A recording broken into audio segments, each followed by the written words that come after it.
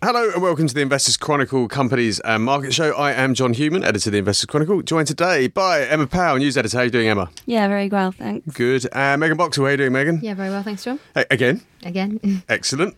Right. It's been a busy week. We're sort of winding down on the results front, but still a busy week. And we've got quite a few interesting results to talk about, most of which you seem to have written, Megan. Yeah, well, it's been a lot quieter, and I was saying I didn't feel like I'd written very much this week, but I don't think anyone has. But you have. Lots of farmer results. Yeah, there's so many small farmer results, which is quite interesting. Yeah, and they are interesting. There's some good ones as well. News section, Emma, you're going to talk us through that. You've written half a news section. Yes. As well as editing it. Correct. Including a nice new IPO. Yeah, Challenger Bank. Challenger Bank. We like Challenger Banks. Charter Court Financial Services. Yeah. It's a very interesting history, that company. Let's talk about it in a minute. And then we're going to get Simon Thompson on the line later to chat through his picks this week. Let's start with the news. Let's start with Charter. Started trading unconditionally on Wednesday, so the day before we're recording this. It's Challenger Bank, so think One Savings Bank or Aldermore. Those would be its kind of closest peers that are listed. Mm-hmm.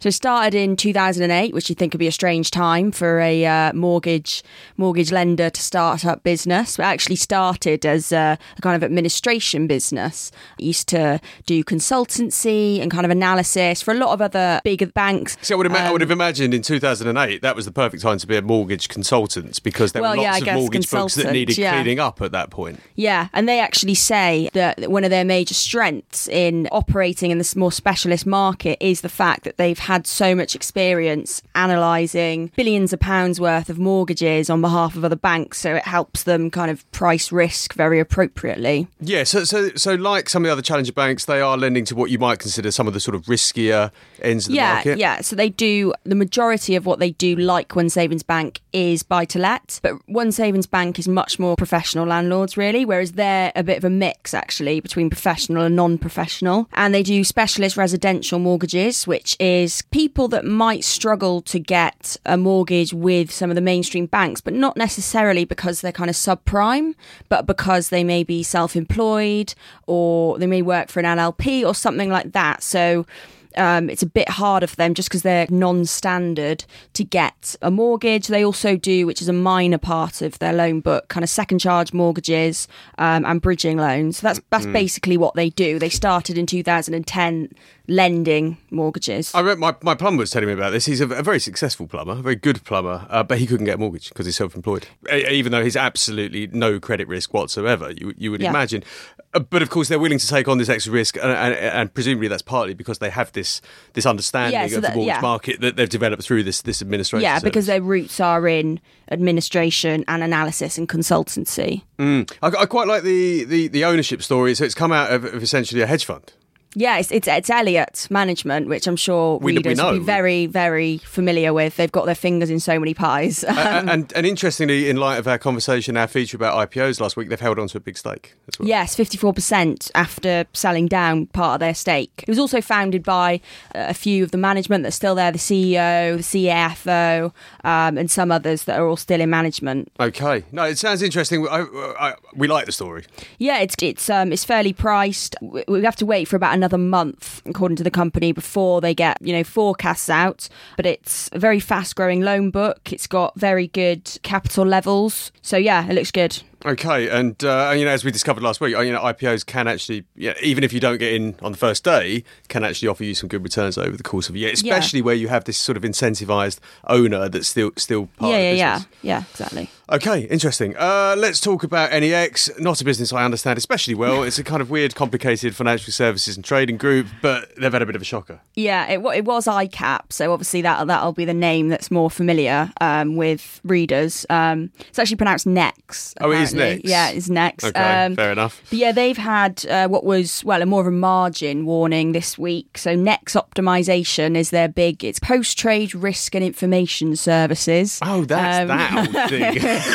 That's actually what they're focusing on now, which is, I think, why the shares, they dipped by about 7% on the day. They've yet to recover because it is the kind of major growth area for them, accounts for a large part of their profits. Basically, they're investing a lot ahead of MiFID II. They anticipate this big demand in regulatory reporting service requirements. So they're investing a lot in that. Is that going to be something that's common across the financial services sector? No one can avoid MiFID II. No one can avoid MiFID II. So are we going to see, I mean, Nex has had its problems. It looks like the shares are quite expensive. We're not exactly bullish. They're very expensive. But is this something that we can expect to see more of throughout your sectors, the financial services sector, as companies try and get to grips with MiFID II? Yeah, for sure. I mean, we seem to be having announcements every week. We've actually got another story on Fidelity right next to the next story about, how they're charging. That's more on the investor side, how they're not going to shoulder the fees. They're going to pass it on to their clients, which is quite unusual, maybe controversial, some would say. But definitely, I mean, it's coming up in January 2008, and there is no way that any asset managers or anyone can ignore it. So is this a risk, in terms of, are we going to see more profit warnings, do you think? If you're exposed to companies, if you have them in your portfolio, companies that have exposure to the regulatory requirements of MiFID II, should you be wary? I wouldn't actually say so, to be honest, because I think they've known about it for a long, long time. And actually speaking to Nex, they were saying that this additional investment is more for people they think who maybe have left it a little bit too late, or, you'd imagine that we've known about this for so long, you surely got all your processes in place, That's a very interesting assumption to make, because people tend to leave things to the last minute. Yeah, but if you're a big asset manager, do you? You'd be surprised. Well, maybe. But no, I wouldn't say that you should be wary of asset managers and things like that. It is quite an expensively rated sector at the minute, though. But of course, that's true of the entire UK stock market. Absolutely. Not as expensive as America, but there you go. Yes. Let's talk quickly about 7 days. A lot of trading updates here. One of which I thought was particularly interesting, which was Topps. We don't talk about it too much. It's a tile retailer. And it's one that people tend to look at as a kind of, it's not, I wouldn't say it was a bellwether of the kind of home improvement sector, but it certainly can tell you something about what's going on in that sector. And this is not a good. It's a profit warning. It's a profit warning. So their like-for-like revenues fell during the year, and they also expect profits to be lower, pre-tax profits to be lower than they originally expected. They cite challenging consumer market conditions, which seems to be the line that most retailers are trotting out at the moment. But yeah, not a good update from them, and the shares did fall, I think, about 3% on the day. It's a funny one because, Topps is, you would say, a beneficiary of the kind of improve, don't move trend. Yeah.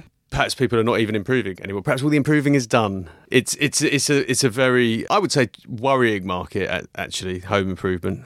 Yeah, I'm spending a bloody fortune as usual, but yeah, maybe not everyone else is. Yeah, I guess if you can delay doing work on your house, maybe you would. If it's not entirely necessary. I don't know how discretionary it is. I mean, it is interesting. The housing market is something that Ian Smith talks about in his Taking Stock column this week. He's looking at the house builders specifically, which are looking expensive on some measures. However, he thinks that there is enough of a tailwind to keep the momentum going there. But of course, we've had some news from the Conservative Party conference. Theresa May has announced more cash for Help to Buy. Yeah, 10 billion. 10 billion, and also she's going to build some council houses. Yes. Probably not enough, but I hope she employs better builders than the ones that put up the sign behind the podium that she was speaking at. Do you know what they blamed it on? They blamed it on glue. They blamed it on all the clapping that all of the wind. They blamed it on the clapping that all of her cabinet were having to do to keep her boosted while she was sneezing and coughing her way through the speech. They clapped so hard that the letters fell off the wall behind them. I've never heard anything like it. Yeah, you had to go a bit terrible. Sorry for her, though. And we've got an event tonight, and I always get a few pre-event nerves, but having watched that, nothing can be as bad. Yeah, that was awful. Because it wasn't like she was saying the wrong thing; she just couldn't say it. Yeah, it was. I've really felt sorry for her, and it makes me even more terrified about UK politics than I was before. Having said that, UK politics is fairly tame compared to say Spanish politics. There's a lot going on this week, John. There was, but the Spanish market's been thumped, unsurprisingly. Yeah. I mean, it's a terrifying situation. There you go. Talking of Europe, there's an interesting story here about tax and tech, a subject which comes up again and again and again. They're going after Amazon for a lot of money. Yeah, Amazon hasn't been paying as much tax as it should have been paying in Luxembourg. Luxembourg. Now let me think. Who was it who used to be president, prime minister, whatever it is of Luxembourg? Was it Jean-Claude Juncker? Might well have been. Could well have been. Yeah. So they apparently owe about 250 million euros. Seems quite a small change, really. But I mean, for Amazon, it's actually not that much money, but it's a relatively big chunk in the grand scheme of things. But they've also reiterated their pursuit of Apple Apple's in tax Ireland. in Ireland. Yeah, so that figure. Oh no, there we go. It's 13 billion. It's there. Euros. Yeah, so Apple was doing a similar thing in Ireland where it just wasn't paying. It's called a sweetheart deal. Deal. Yeah. So they were giving them. The European Commission says that Ireland was giving them illegal state aid, which obviously, you're not meant to do in the EU to make it fair. We know Megan wrote about Google's fine not so long ago, and I think it's probably more symbolic that Europe or the EU is clamping down on these big tech giants. Yeah, there's definitely a big theme in Europe at the moment, which is we're not going to let these massive tech companies squash us and just do what they want because they have such dominance. I mean, there is a broader political point which actually brings us back, I would suggest, to Brexit. That is, we actually want these businesses to headquarter in the United Kingdom. Well, that's what the argument was. That's why Ireland did it. That's why Luxembourg were offering these deals, because they want the employment there. I mean, I know so many people who work for Amazon in the UK. Apparently, when they log on, the Google in the Amazon headquarters thinks that they're in Dublin. That's where they are. That's where their internet router goes through. That sounds iffy. But it is interesting because within the EU we can't offer sweetheart tax deals. Although these companies, well, you can, but you'll just be clamped down on. Yeah. Although these companies do seem to get away with paying very little tax on very large revenue streams outside of the EU, we can do what we like. Hello, tech industry. We are going to become Singapore after all, so it seems. Okay, let's pick up one more thing from 7 Days. I quite like this story about the equity market recovery. Yes, going back to financial services. This is good news. Markets are expensive, nerves are frayed, but London's in terms of fundraisings is doing quite well.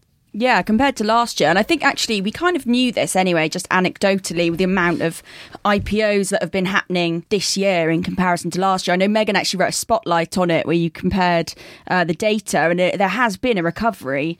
And we've had some really big ones, but this was an update from Numis, and they reported a big increase in equity issuance and a big increase of revenues because of that. So I guess it's not less uncertainty, is it? Maybe people are just thinking, I just have to get on with it. Or is it bolting for the exit before the door slams shut when everything goes south next year? Yeah, potentially, maybe. But anyway, Charter Financial, it's quite a big IPO. It's yeah. I mean, it's 550 million market cap. We've had Eddie Stobart Logistics. Didn't raise a lot of money though, did they?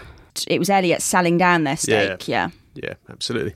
All right, let's quickly turn to results this week. As I say, Megan, you've written half the section, it seems. So let's start with the Good Week candidate, CVS, which I know you're very keen on. Yeah, it's just such a great story. I mean, it didn't have a great start to its life on AIM, and now it's just been doing phenomenally well. It came out of private equity when it listed. It's just been gradually buying up veterinary practices around the UK. It's the largest consolidator of the UK veterinary market. And it's a very fragmented market. It's such a fragmented. So it's the biggest veterinary company in the UK, but it owns about 10%. It's crazy how many individual practices there are privately owned, but the market's changing.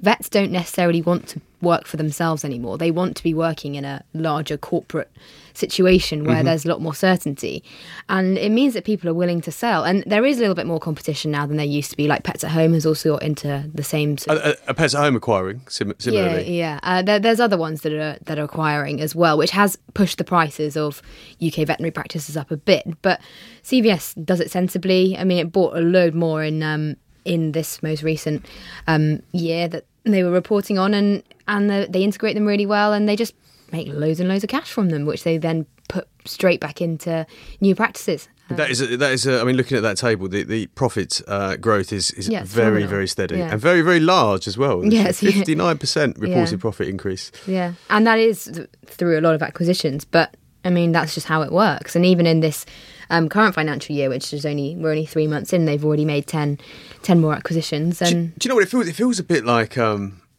Dignity. Yeah. very much so. Yeah, it's a similar. They do actually have pet crematoria. I'm as sure well. they do. Yeah, but that's what else is great about it. They serve the entire pet market. Horse? Yeah, and they do horse. They're getting into equine as well. Elephants? We've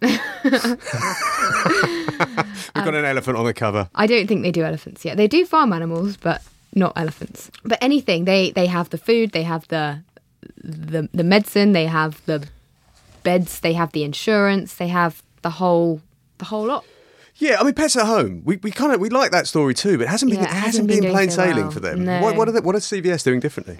I mean, I think CVS is just doing it a little bit more simply. I don't think it went too much into we're going to have these massive, because what Pets at Home they have massive stores, and it's that's been. I love their stores. Yeah, same. It's a great day out at Pets at Home store. You can buy a lot of the stuff they sell though a lot cheaper online. Yeah, I mean, I know for our dog that you just order it online, it's so much cheaper. Yeah, it's quite expensive. And you can get Pets like, at who Home. wants to buy a massive box of dog food and then have to haul it into the car when you can get it delivered to your house? But what CVS have done was it was more like the medicine side, which is much more niche, and they just sell them all through their own practices, and then the veterinary, which is not anyone can be a vet. They've gone down that route and then expanded outwards rather than doing these massive buildings where all the retail stuff comes in. And for CVS is actually listed as a retail company, but I mean it kind of falls into the pharmaceutical side as well, because it is a veterinary business. Indeed. Okay, well, we still got that on a buy. Yeah, even though it's quite expensive, but I mean, A lot of markets are consolidated, as you say. Yeah, I can't see the challenges aren't that clear. So And people are not going to stop loving their pets. exactly. Okay, what else we got? Tesco. Yes. On the mend. It seemed like it's doing pretty well. It seems to have sorted out its problems from a couple of years ago when it had to cut the dividend from the accounting scandal, which is actually. I think that trial's going on at the moment, still isn't going it? on. Yeah, Absolutely. the criminal trial. The criminal trial. And it seemed maybe it's still affecting sentiment, but it doesn't seem to be affecting the numbers too badly. I guess the big story here is that they're paying a dividend again. Yeah, so it's not very much. It's 1p a share in the interim, and they're thinking probably about 2p a share for the full year, which is about 1.5% yield over the full year. But I mean, it's something. It's just I think what's nice for the Tesco investors is it's a show of confidence that actually the recovery story is on track. Things are going well, even though there are so many competitors. We've got Aldi and Lidl, and now you've got Amazon creeping in as well. They seem to be doing okay to sidestep those challenges. As you all well know, I'm a big fan of the scuttlebutt approach to investing, and I have a Lidl and I have a Tesco. They're all pretty much next door to each other. They do different things. Yeah. They're different shops. Yeah. And you kind of realise, yes, there are certain elements in which they compete, certain, cheap food, they obviously compete, but, there's certain things I want to buy that I have to go to Tesco's for, but there's other things I don't really care so much about that I'll go to Lidl for. So I think there is room in the market for these. Yeah, and what Tesco does, it does pretty well. I mean, it has got a part of the market which, like you say, there aren't really any others in the sort of lower end, but not Lidl. It's cheaper than Sainsbury's, it's cheaper than Waitrose, obviously, and it's doing what it does okay. And it hasn't been doing, it hasn't been hiking its prices too much, where the other supermarkets have been doing that because of the inflation. They've been trying to keep their slightly cheaper end of the market, and it is noticeable how Tesco is quite cheap. I found it quite noticeable that Tesco's prices are quite good. And they seem to be trimming the group to really focus on the UK, which is what they do best. Yeah. So they've come out of Thailand. They've sold a load of stores in Poland as well. They're just selling the stuff that's not doing very well, which seems Thailand was good business though. Yeah, and then I think it just changed really quickly. I don't really know. I think happened. Thailand has changed a little bit. Yeah, that's true actually. But Asia was doing phenomenally well until like 6-10 months ago, and now it's not doing well. So they were, just get out of it. And probably while they could get a decent price for it still. So Asia they think is going to be doing all right again, but it seems to be the UK that they're focusing on, and the UK is growing really, really nicely. Okay, well, good. Back into Tesco, maybe. Emma, is there anything you wrote in the results section this week that you? Well, I've been covering Jonas. He's on sabbatical, so excellent. So it's all property for you then. Yeah, well, James Halstead. That's an interesting story.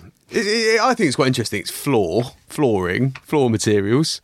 Always in the market for flooring materials myself, but the share price has not looking great. What's the story here? Is it part of that top story that home improvement is basically cooling? To an extent. I mean, actually, what's really hurt it's in the UK, two of its largest distributors started destocking. One was sold by its parent company, and the other distributor was just focusing a lot more on its margins. And so, again, destocking and trying to dial down on its, on the amount it was spending on products. So that really hurt it in the UK. Germany is just a very competitive market, management said. So it was flat there. So I think flat sales in Europe overall, but it's done better in Asia Pacific, big margin increase.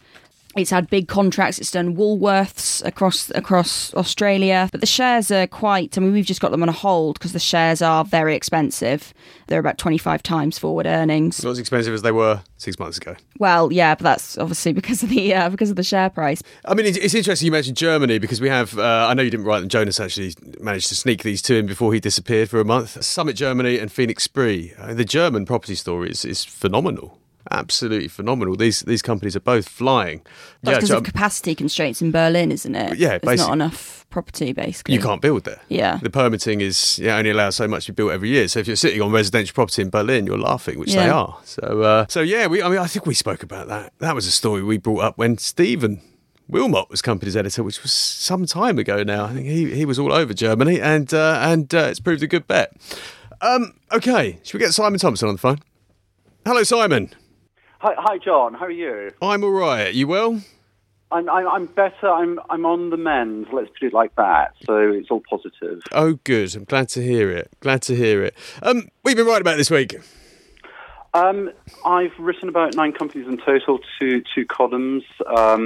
Engineering Games is the magazine one, and some really interesting companies there. One was an IPO, Strix, which is a global leader in the design and manufacture of kettle safety controls. Yeah, I love this story. We've got their results in the magazine this week as well. But this is an amazing story. This kind of company, cracking story. I mean, it's to give you some background, there's a chap called Eric Taylor who, in the Second World War, invented a thermostat to control the heating of the flying suits for bomber crews. This technology was then commercialized, and then his son John Taylor, in the 1980s, basically pushed the business forward, and it became the world leader in supply of these safety controls for small domestic appliances. And it's been so successful that a kettle is boiled every day more than 1 billion times by consumers across 100 countries, accounting for over 10% of the world population using Strix's safety controls. 38% market share by volume, 50% by value of the global market. Around about 174 million sets of these safety controls are produced each year, and it's the market leader. Okay, so how comes it's just coming to market now? It seems such a good story. Why has this one sort of crept under the radar and onto AIM, as it were? Again, it's the private equity capital are getting out, and the owners had the company for 12 years. 26 financial institutions actually bought into it, and some big names are on the share register, which is comforting. The likes of Mighton, Schroders, Woodfords, and the list just goes on and on and on.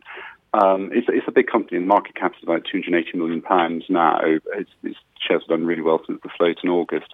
I wrote it up back then, tapping into an IPO a couple of months ago. But I still think there's further to go here. Yeah, so you asked the question, why private equity getting out now, and obviously putting the shares onto the public markets, and what's the opportunity given that it has such a high share of the global market for this technology? Can I call it technology, or is it too too mundane for that? No. It's definitely technology. I mean, they've got 150 patents, which they defend rigorously.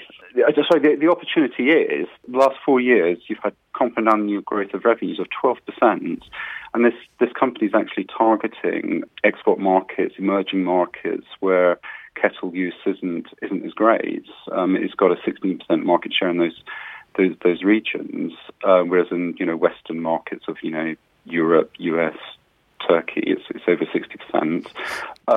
So I mean that's where the growth opportunity is coming from, and also it's one of those stories that as people become wealthier and more affluent in these emerging markets, then they're more inclined to actually use a kettle.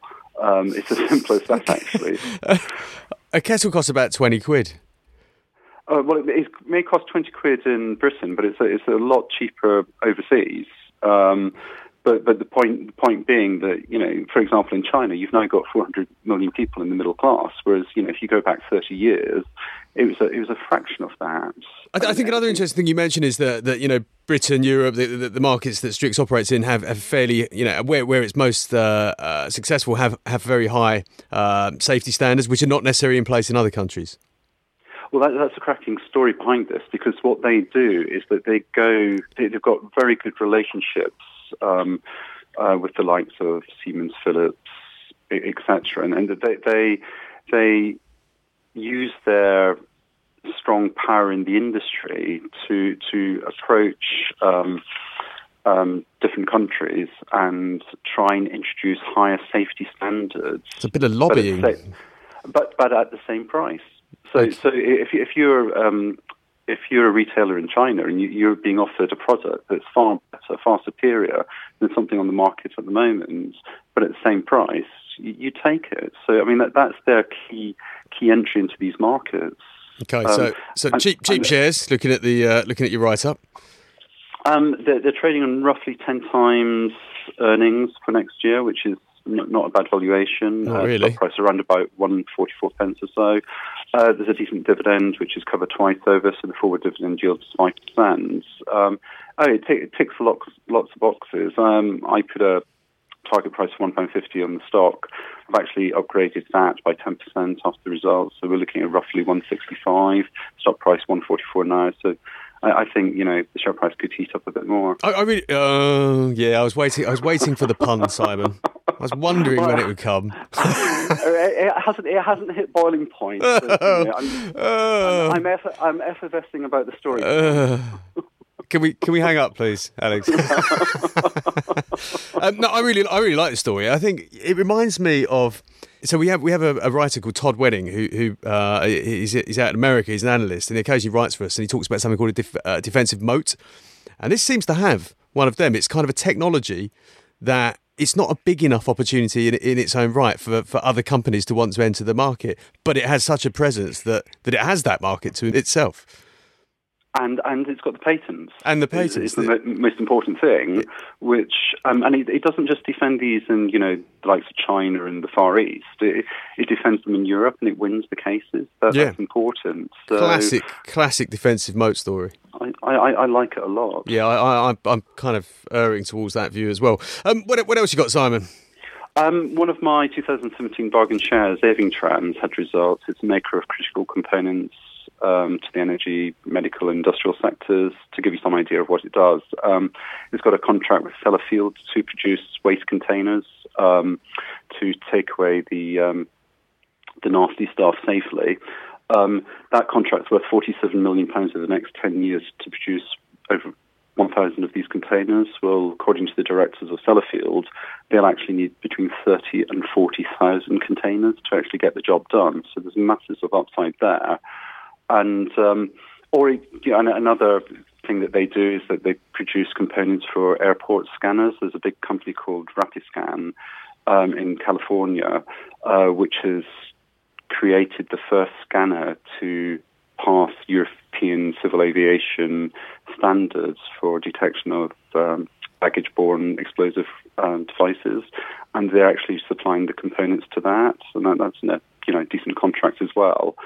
Interestingly, that standard will become compulsory for airports within 3 years, so that there should be upsides. The reason I followed it is that the guys that run it, so Chief Executive Stephen McQuillan and Finance Director Stephen King and Chairman Roger McDowell, have got a history of actually acquiring assets, restructuring them, building up businesses, and then actually selling them off. And that's what they did. March last year, they sold off their aerospace division for £65 million, returned £19 million to shareholders, but they made a £27 million profit on that deal and retained about £28 million worth of cash, which accounted for 3/4 of their market cap. So they were actually looking for a deal to do, and they did that deal at the end of August. They bought Hayward Tyler, which is a small engineer. It basically supplies motors and pumps to customers in the nuclear power generation and oil and gas sectors. Hayward Tyler was listed.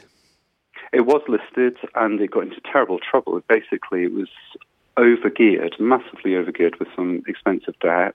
It had credit problems. It went into losses.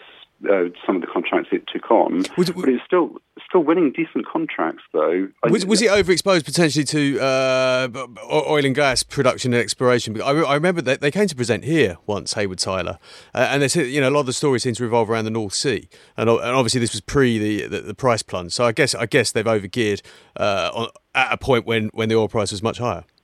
Oh no, you hit the nail on the head, and so post that they've gone out winning business in other areas, but they do have some profitable operations. For example, in Vermont in the US, it's one of the top-rated suppliers to the nuclear industry, whereas Avingtrans, despite the contracts at Sellafield, doesn't have any exposure to that region. So there's a crossover of activities to exploit here. And what the management, I had the management of Avingtrans on the phone for about an hour talking through this deal, and what they're going to do is quite simple. Firstly, they've paid off the expensive debt which Hayward Tyler had. They're taking costs out of the business, and the numbers which N+1 Singer and FinCap are looking at, which is roughly £3.2 million worth of cost in the current financial year to the end of May 2018, and more than doubling that in cost savings the year after, are basically going to return Hayward Tyler back to profit. And the interesting thing about it is that in the 2016 financial year, before it got into difficulty, operating margins at Hayward Tyler were north of 9%. Well, in the forecasts which N+1 Singer have put out for the financial year end May 2019, they're looking for a margin of 5% thereabouts. So if the guys at Avingtrans can actually work their magic, and I've got no reason to doubt that they will, there should be upsides on those margins. And on £60-odd million worth of sales for Hayward Tyler, annual sales that is, every 1% uptick in margins is £600,000 worth of profit. So, it doesn't take too many percentage points to actually get the bottom line moving quite sharply. I also had a word with the directors about their bid pipeline at the moment and their order book, and the figure that they came back with was for the 12 months to May next year, the financial year, over 85% of the order book is already supported by contracts in place. So basically that order pipeline is de-risked. What sort of upside are you looking at here, Simon? Significant. I put the shares in at 1.90 in the portfolio. You could have bought about £2 when it was published or thereabouts. The share price now is about £2.20. My first target price, and it's conservative, is £2.75. That equates to 11 times conservative-looking cash profit forecast for the financial year after next. But as I said, there's upside to that, because if these guys work their magic, and these are conservative assumptions, then you could actually enter into an earnings upgrade cycle here. Yeah, I can see at least 25% upside to the share price. Good stuff. All right, Simon, thank you very much. I mean, you've written plenty more this week, but I'll leave readers to enjoy that at their leisure in the magazine. Take it easy. Don't do anything too rigorous. No, I'm going to be watching the football tonight and over the weekend too. So hopefully good news for the whole of Britain. Yes, absolutely. All right, cheers, Simon. Speak soon. Okay, cheers. See you later. Bye.